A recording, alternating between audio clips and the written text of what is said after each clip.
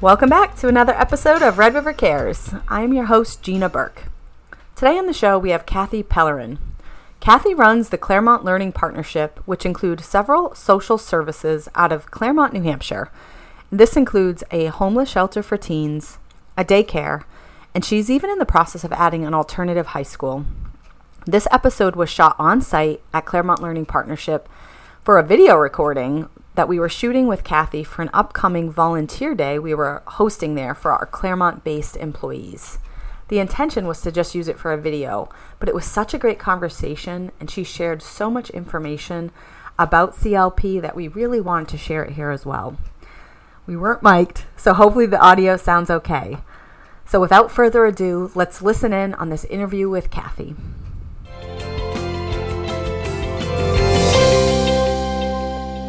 Good morning. Good morning. If you wouldn't mind starting with introducing yourself, telling us your title, and a little bit about what you do here at Claremont Learning Partnership. Yeah, so my name is Kathy Pellerin, and I am the Executive Director of the Claremont Learning Partnership. And we are a small nonprofit that services Sullivan County primarily. And right now we have 3 programs underneath the Claremont Learning Partnership umbrella. One of them is Referral-Based Child Care Center. And we receive referrals from DCYF, West Central, Counseling Associates, recovery centers, TLC, anybody who works with the at-risk population in Claremont. They refer children to us. We do a lot of trauma-informed services for our kids downstairs. One of the other programs we have is a youth homeless shelter. Oasis serves children between the ages of 16 and 21. It's a residential place for them to live. We provide a food shelf so they have plenty of food to eat. We give them access to education if they have not completed that already. We help them fill out resumes and do work search. And most importantly, we help them look for apartments because we don't want them staying with us forever. Ideally, 6 months to 12 months is our max. And then another one of the programs that we have under our umbrella is the Oasis Teen Drop-In Center. And that is available to any youth in the Claremont area between the hours of 2 and 6, Monday through Friday. They are welcome just to come in, sit down, hang out. We have a food shelf available. We have cooking classes. We have art classes. We have guitar lessons. We have ceramic classes. And part of that program, probably the most exciting part of that program, is our Youth Recovery Center. So our Youth Recovery Center serves any youth in middle school, high school that is struggling with addiction, recovery, has a family member struggling with addiction or recovery, because that can be just as hard as struggling with yourself. So we have peer youth mentoring that happens downstairs. We have small groups that happen downstairs. We have large groups that happen downstairs. And another program that we're starting is an alternative high school for our at-risk youth, because we have found that a lot of our youth that are in our shelter have not completed their education yet. They don't have their HiSET, they don't have their diploma, and they really don't have the desire to go back to the high school for whatever the reason. Either they didn't fit in. We're starting the school primarily for them, for the at-risk in our primarily Claremont, but Claremont, Newport, Charlestown, Sunapee, the surrounding areas, to serve those needs too. So that is all of our, I think all of our programs. Yeah, and so what do I do here? I kind of do everything. I'm the founder of the program. We're a nonprofit, so we have a board that helps with everything. So every step of the way, I have a board of directors that helps to kind of guide things, to offer support and advice and whatever else I need. Tell me a little bit about funding. Funding, we are 100% grant funded.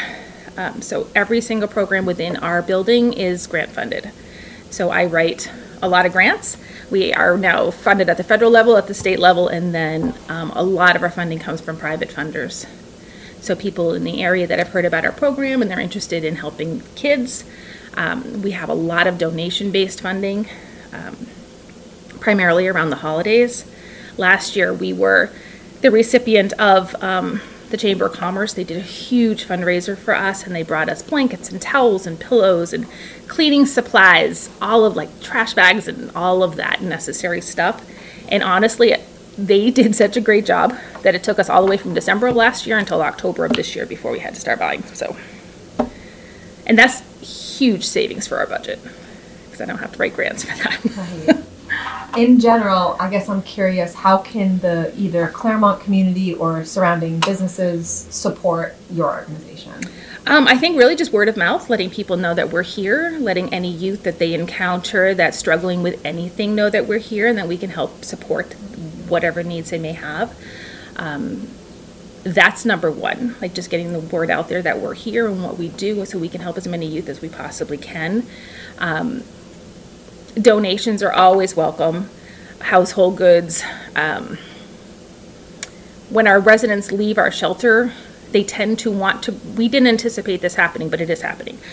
They tend to want to bring things with them, so they want to bring their pillow, they want to bring their blanket, and we want to let them.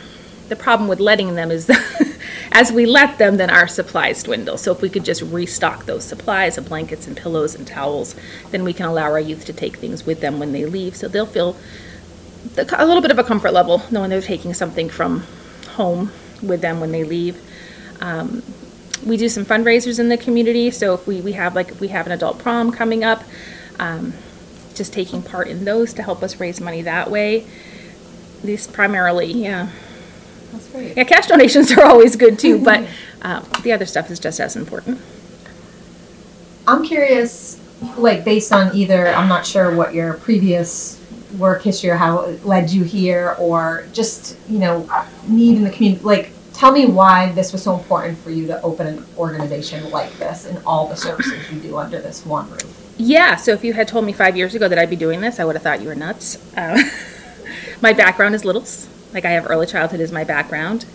And we started off with a drop-in center for kids, 0 to 5. We had a drop-in center. Kids could come in with their parents, and that's what we were doing. And then we ended up with a young lady who was doing a project-based learning opportunity here with us through the high school, and she was pregnant. So she needed a place to leave her baby while she went to high school and finished her education. So we started our child care center to meet her needs.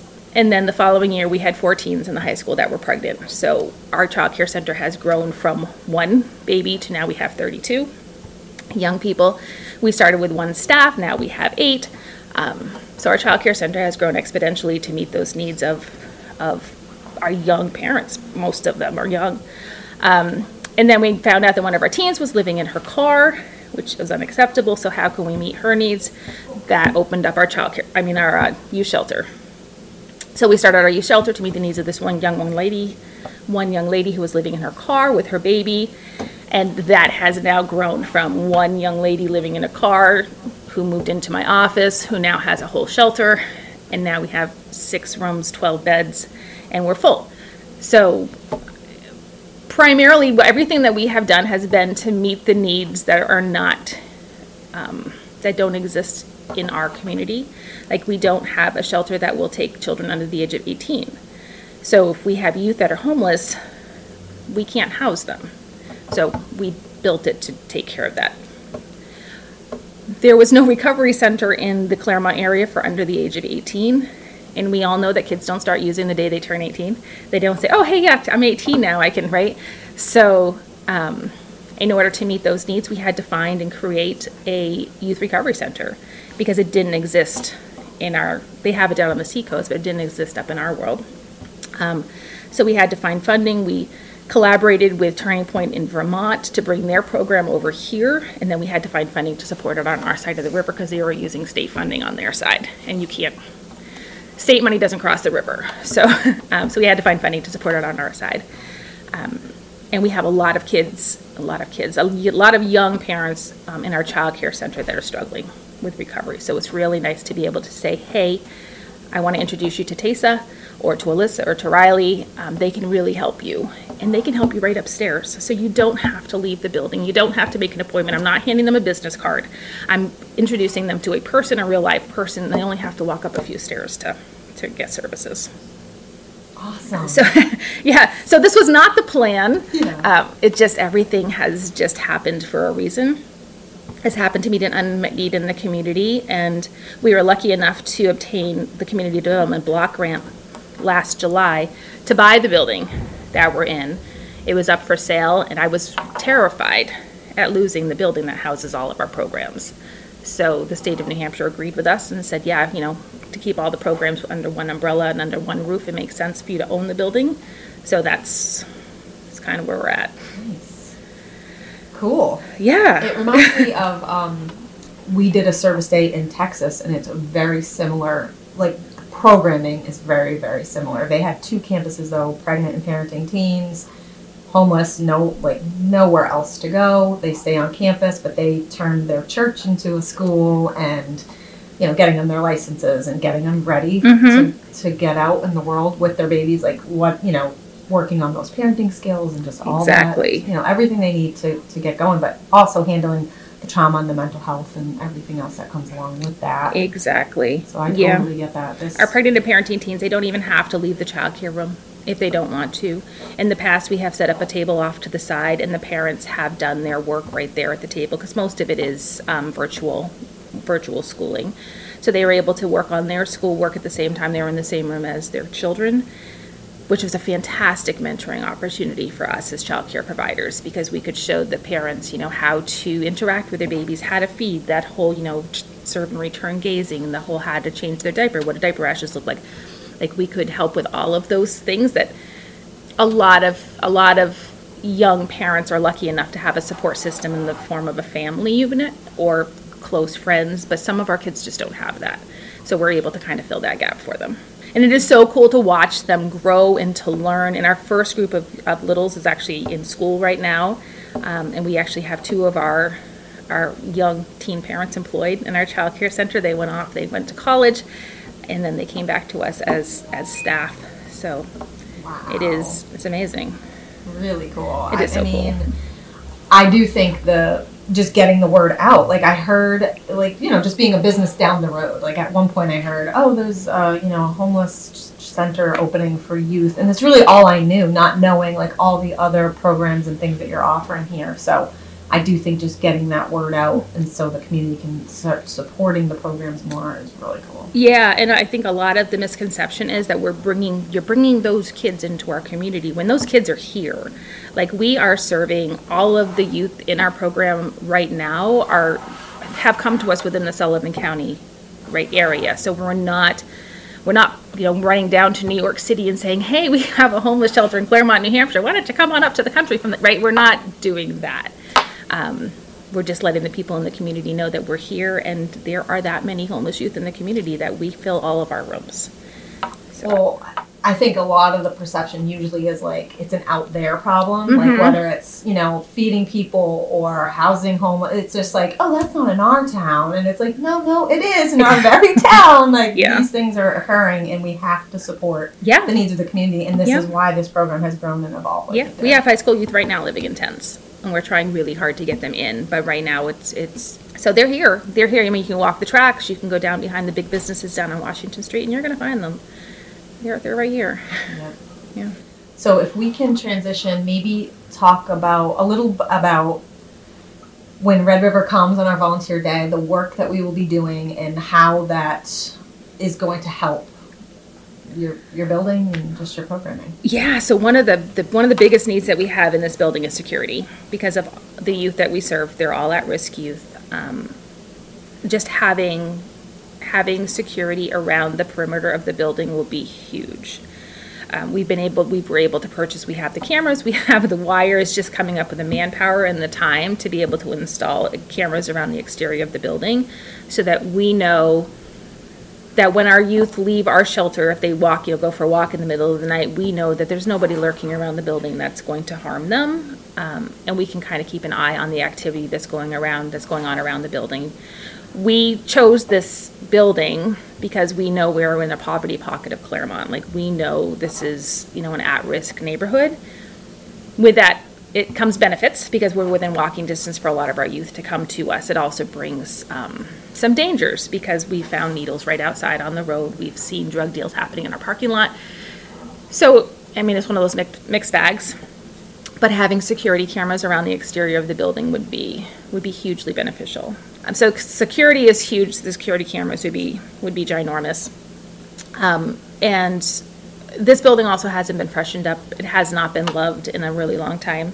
So the hallways don't portray the welcoming effect that we would like to welcome our families and our kids in. So if we could just have, again, we just don't have the manpower or the money to put up coats of paint, like just to make it look so it's like fresh and welcoming to the families and to the youth that come in. And that would be a wonderful help as well.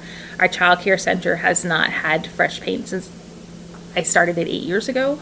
It's just a matter of time. Like, we never have enough manpower that we can close our child care center down, and I'm not asking my staff who work super hard to give up their weekend time to come in and paint. It's just, I'm not doing that.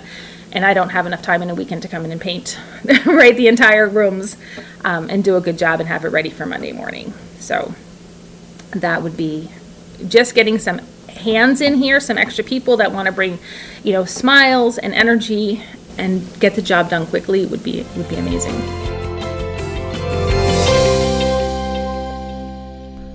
Thank you for tuning in to another episode of Red River Cares. I just love how the community knocked on Kathy's door and she opened it. She continues to evolve CLP to meet the needs of the youth in the Claremont, New Hampshire area. A few weeks back, 30 of our staff went on site to help Kathy and her team paint and refresh their hallways, their daycare, and we even ran cabling for security cameras to keep her residents and facilities safe and secure. We all enjoyed it so much and hope that we can do more volunteer days with her.